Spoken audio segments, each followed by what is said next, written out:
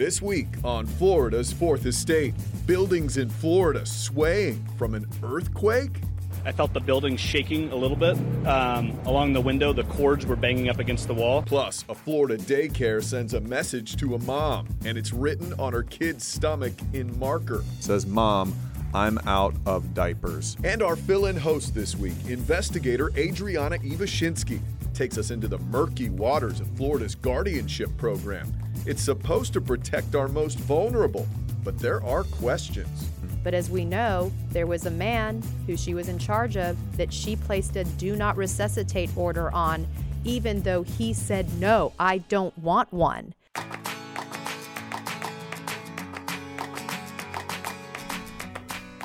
Hello and welcome to this week's riveting edition of Florida's Fourth Estate. My name's Matt Austin. This is our first gingerless edition of the show, but we have a fantastic fill-in. I do want to give you a heads up. Ginger had her surgery. She is doing wonderfully. She's already up and getting around. She's in a little pain, but she's tough as nails. She sure is. You are Adriana Ivashinsky. You know, when we get new people, you're not new. You've been here a few years now. Right. But whenever we get a new person, I always look in the email when they say, oh, somebody's joining us. I saw your name and I panicked because I have to say it a lot. Adriana Ivashinsky. It is a mouthful. I had to say it, every time I'd see you, Adriana Ivashinsky. He sings it in the newsroom. I do, yes. And and I haven't messed it up on air. No, yet. You're great. You are really good at saying my name. One of the worst ever, we had, she was wonderful, but we had a reporter named Amaka Ubaka, and they would always, just for fun, put her live in a papka. And it was... That's just mean. I think they did that just because they hate me. That's just me. But she's gone now. I think she's in Boston. Adriana, so glad to have you on the show. Thank you for having me. You are a fantastic investigator for us here at News 6 in Orlando. And one thing you have really taken a hard look at is the guardianship program here in Florida. This whole Rebecca Furley case has popped up with this woman who was writing do not resuscitate orders for people who didn't ask for them. Right. And it just opened up. Most people have never heard of this. They didn't know it existed. I had not heard about guardianships until this happened, and I really started doing a deep dive. And honestly, it was because a viewer called us to start looking into his case. And so I started doing research on this a couple of years ago before the Rebecca Furley investigation even started. And I was fascinated to learn that there are people out there that can take over your life, literally. They make all of your financial and medical decisions for you if you have been deemed incapacitated. And that gets decided in a court of law. And even if you think that you're in control, I'm a grown up, I'm a grown adult, I've been taking care of myself forever, but to have a court then take something over and say, I'm sorry, we feel that you do need some help to protect yourself, to protect you even sometimes from people in your own family who might try to take advantage of you. Yeah. So the purpose of Guardians and the guardianship program is to protect people, is to protect elderly loved ones, incapacitated loved ones. But unfortunately, like in many cases, sometimes a couple bad apples can spoil the barrel. Yeah. And it appears that is what happened here. We're still investigating. Good intentions behind this. Lots of guardians are really good saints. people. Yeah, really. And we're going to talk about both sides of that coming up. I look forward to diving in deep with you on that because it is a fascinating thing. Lots has been happening even recently, even as early as yesterday. So we'll talk about that. All right, awesome. So glad to have you here, Adriana. First off, we always start out with our headlines of the week that really grabbed our attention. For the craziest thing I thought was that people in Florida felt a little rumbling from an earthquake. So let's show you what some people felt. This was down in the Miami-Dade area. Right. And you can see these people had to evacuate this building. This is in Florida. You don't expect to feel the ground move in Florida, but that is exactly what these folks... And the earthquake happened outside of Jamaica. Yes, it was between Jamaica and Cuba. Very powerful, 7.7. Right. Let's hear what some of these folks in Miami had to say who were in this building. Around 2 o'clock, I felt the building shaking a little bit. Along the window, the cords were banging up against the wall, and then we got an email to evacuate the building. Okay, if I'm in Florida and I'm in a high rise and the building starts shaking, I'm peeing a little, probably. because that's going to, you just don't expect that. Well, no, you don't expect it. But I'm really impressed to see all of these people got out, because that's what you need to do. You do not know what's going to happen. And I'm very impressed that people took the proper safety precautions, got out of the building. You know, what would be worse is if they would have stayed in there and something really bad happened. So I'm glad people are taking the necessary measures and aren't just taking things for granted. You have to act in these sort of emergencies. You do. Yeah. Scientists say people haven't experienced a quake like this in that area since like the 1700s. So oh my gosh. Puerto Rico has just been struggling with earthquakes recently. Exactly. And it's a weird fear that most of us in our lifetimes. Have you ever been in an earthquake? I have felt a little rumble once when I was in Oklahoma. Okay, I was about to bring this up because both Matt and I worked in Oklahoma at one time. When you left, it wasn't as bad, but the oil business started doing fracking and things like that. It got a lot worse. And so, you can, feel the trembling, and it is a little nerve-wracking. Depending on where you're at. I was once in a bathtub when it hit. Oh, my gosh. And I'm like, are you kidding me? You feel so vulnerable. You feel so, not in control. And so it's a wake-up call that you have to have a plan in place. Yeah. The one thing you think is always going to be stable in there is the ground. When that starts changing, your whole mind starts freaking out. Yeah. Okay. Another crazy story we had this week. This it's guy. Florida. It is. And this is a very typical Florida story. So this guy was in Winter Haven. He went into a Walgreens and somehow he fell asleep. Because that's what you do when you go to Walgreens. Walgreens can, there's NyQuil in there. There's all sorts of things that can make you sleepy. And then he woke up. There's some surveillance video of this guy. He wakes up. He's like, okay, the doors are locked. He kind of pulls the door open. How did a worker not spot him before they left? Walgreens are not big. We're not talking about a Walmart here. But here's the real key. He leaves, and then he's like, wait, what am I doing? I was in a store full of my own stuff. He comes back in and grabs some cigarettes. He later told officers when he realized he was alone in the store, he said, well, I figured the store was mine at that point. Free for all. I mean, that's not quite how squatters' rights works. It's not just yours if you fall asleep in the, next to the milk. And I'm sure there have been other issues with this gentleman. But I just don't know how a worker, was he in a bathroom or did he fall asleep between some warehouse boxes or something?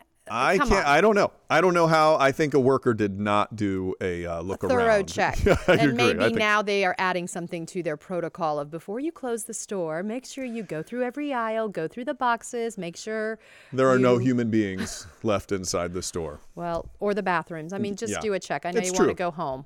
Yeah. But trying to get out of there. Yeah. Wow. All right. It's time for our favorite segment of the show. It is called. Yeah. Oh, let's listen. I watch. And now, your Floridian of the Week. So proud of you. Okay. So this just boggles my mind. You have children. I have children. Folks at this daycare, they were upset that the mom did. When you drop a kid off at daycare, you're supposed to give the diapers that fit the kid. Of course. And have enough on hand for them to have them all day. Give them the formula, the diapers. Right. You take care of that. Been there, done that. You're supposed to take care of that as the parent. And if you don't, you kind of stink, But this daycare worker reacted in a bit of a harsh way. Apparently, they usually send notes home, according to this mom. Sure. Well, let's take a picture. Let's show you a picture of what they did. Now, if you're just online, if you're listening to this podcast, an audio version, there's a child here. The shirt is raised up to about its chest, and it says, Mom. Somebody wrote in Sharpie marker or Sharpie, on this child's stomach. Looks like a little boy. It says, Mom, I'm out of diapers. Obviously, this infuriated the mom. Wow. Yeah. It would infuriate me as well. I mean, send a note home on a piece of paper and not on the child. Or put it on the diaper.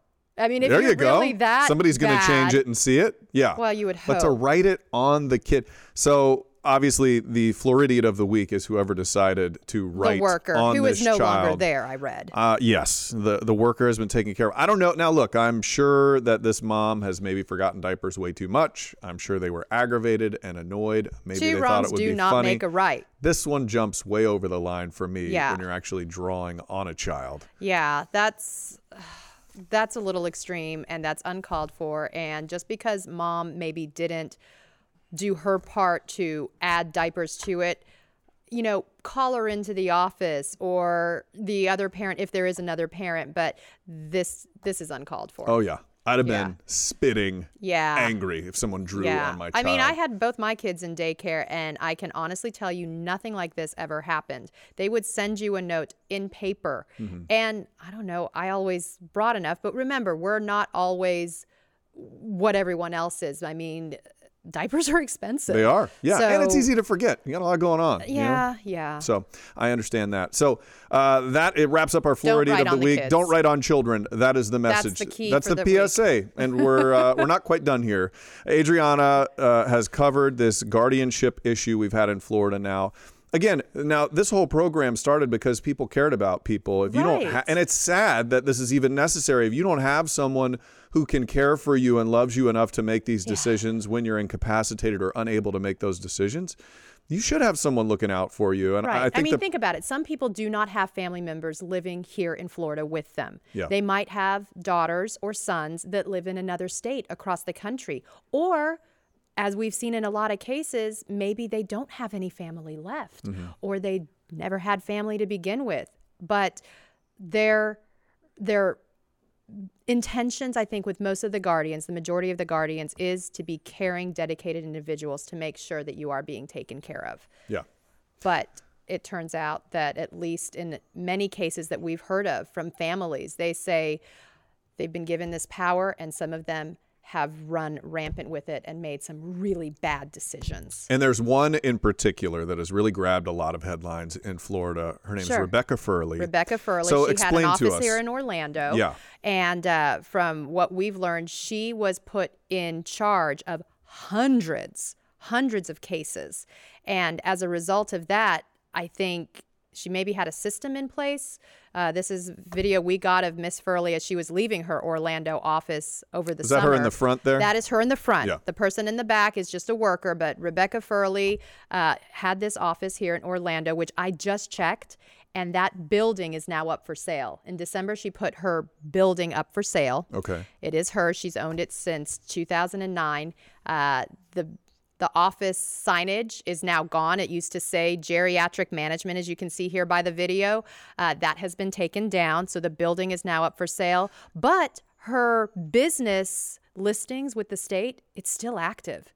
So even though she has notified the state that she is no longer a guardian and isn't supposed to be a guardian for anybody anymore, since she has resigned her right as a guardian, she still has an open business license. Her LLC is still active with the state. How does one person become in charge of hundreds of people's lives? Is there not some sort of limit on how many people you can be a guardian for? Because it seems unfathomable to me that you could care for that many people. That's what they are looking into. Now, if you are a private guardian, most of them have a limit, because I've talked to a private guardian. They don't want to be overrun. But she also became a public guardian, and she took some of the hard cases, the people that had hard placements with hospitals and things like that. And so if you have someone that keeps saying yes, you as a hospital or the state are like, you're just glad someone is taking on the case to reportedly help this person.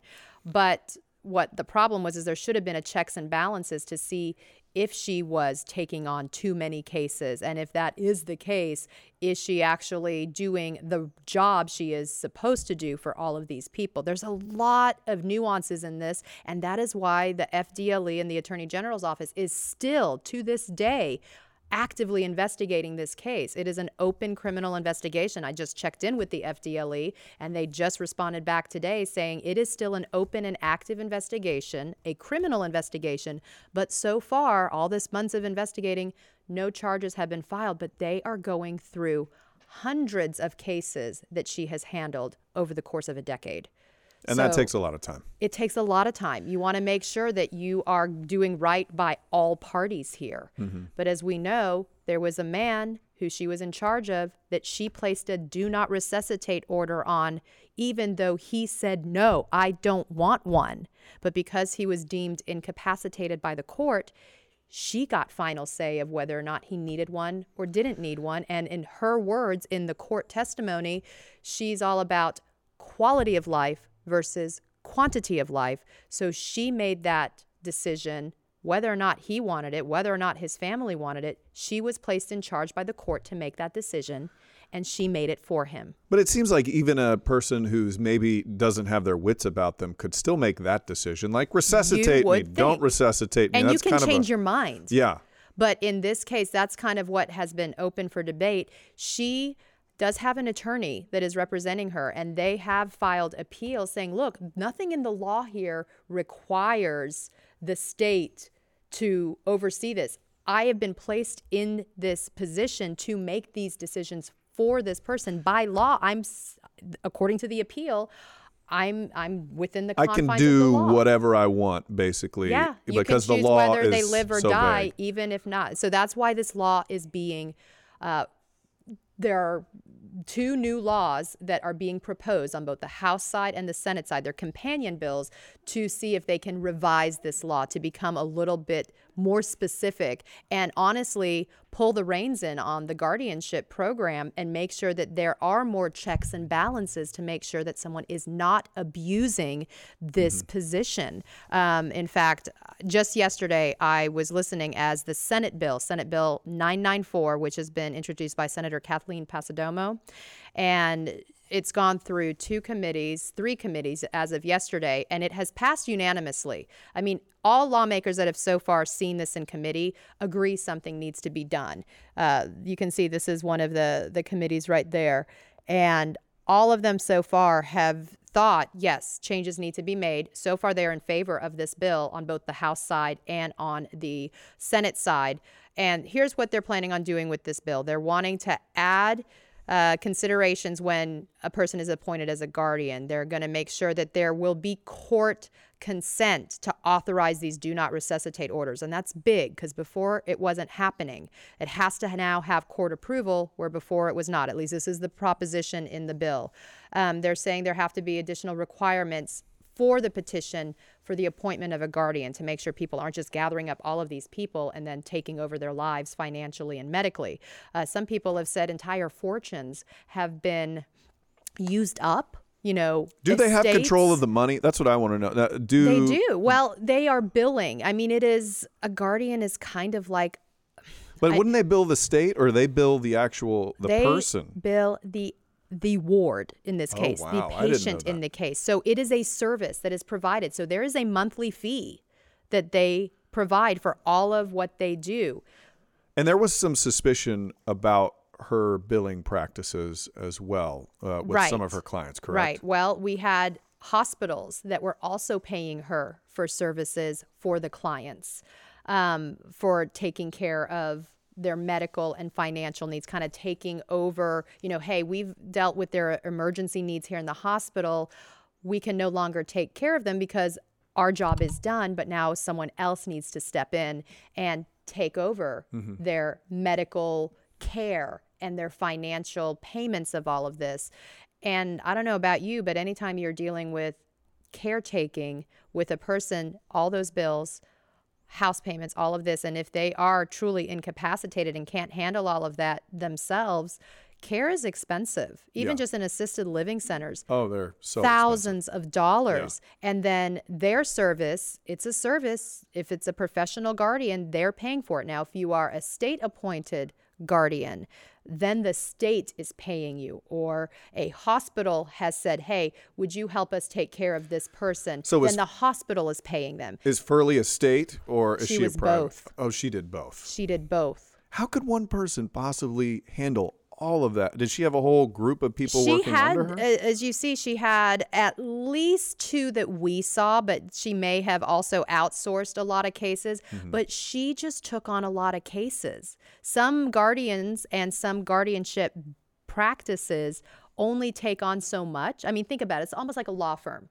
You can have hundreds of cases that you're working on, depending on how big your staff is or how big your colleague group is. Sure. Like, hey, I can't take this, but this person And it's can all take kind of it. under her umbrella. Right. Yeah. Right. So, but she took on some of, according to the testimony and according to some of the reports we've been seeing, she would take on the hard cases that no one else wanted because they were either stated, hey, this person's in Orange County. They don't have any family members. Will you handle it? Yep. Send them to me. Got it. Yep. Send them to me. So she kind of got known as the person that would take the cases. Yeah, send them to me because I won't reject it. I will work on it. And maybe that should have been a red flag. That should have been a huge red flag. Even the transcripts that I've looked at in Orange County between the judge and her attorneys, and even the attorneys for the hospitals, said we should have looked a little closer. Yeah. But, they're just next, thank you, next, thank you, next. And if you're not looking at how many times that has happened, it gets lost in the shuffle. Mm-hmm. Yeah, that makes sense. One other strange aspect of the case, wasn't there like remains found in the office? That weirded me out when I heard weirded that. a lot of people out. But apparently this is not unusual because think about it. Let's say you are a guardian in charge of someone's financial and medical well-being and that person passes away and they haven't had a chance to get in touch with the family member, or the family member hasn't contacted them about where to send Aunt Sally's remains, let's say. Yeah. So these guardians are entrusted with the cremains. So these are cremated remains of someone. And so while it may seem creepy that it was left in an office, the good news is it was being respected enough to be kept in an office and not dumped somewhere. Yeah. Okay. So something has to happen with these cremated remains. The question was, there were so many of them, and so then they had to just match up. Okay, whose cremated remains were these? Were these meant to be with this guardian, or what was the status? Were these cremated remains supposed to be sent someplace and they just failed to follow up? Or, what is the story? So that is what the because it wasn't Florida one or two. Department, Wasn't it like 13 or 14 or something like that? Yeah. Yeah. Okay. It was, yeah. And there was, cremated remains of a pet too. So it was just making sure all of that matched up. And we're still waiting. The FDLE a couple weeks back did say, we've identified them, but now we're trying to match up families. They didn't release that information to us of who they were. We're still waiting for that information. But unfortunately, as creepy as it is not unusual. Okay, it actually sounds a little more endearing the way hearing you explain it. And I got this from a guardian that I spoke with that is, said, look, I've been doing this for 30 years and you have to understand sometimes, and she had cremated remains in her office because they were waiting, for example, for the husband who hadn't passed away yet but was in care in like a nursing home facility. So until both of them are passed away, then something happens with the cremated remains because, he's in a nursing facility, so it's in her care. And then afterwards, I guess it will go to any family member that will take it. Yeah. Okay. Oh, I'm glad you explained that to me. That makes more sense because when you just hear all these cremated remains found in somebody's office, you're like, what it made is everyone going on? Kind of take notice and go, what is going on here? But I'm glad you're diving deep into this so you know that. And you mentioned we've talked a lot about the worst case scenario. I would imagine there are a lot of people doing this guardianship program that have the best intentions. Of course. And even the guardians that I have spoken with and that I've heard testify before the lawmakers, they want changes too. They want this to be better. They want the regulations to be there so everyone is protected. Yeah. Because truly, I think the people that get into this field of work, it is not easy. There are times where they have to make life and death decisions and the person has not communicated it, or they did communicate it and then maybe they'll change their mind, or they're getting calls in the middle of the night.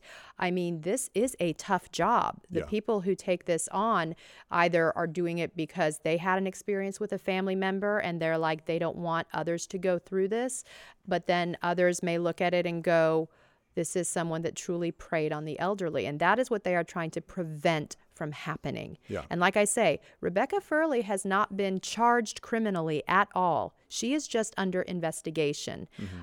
So her appeals, 2 of her appeals have been thrown out by the Court of Appeals, but there is still one actively pending.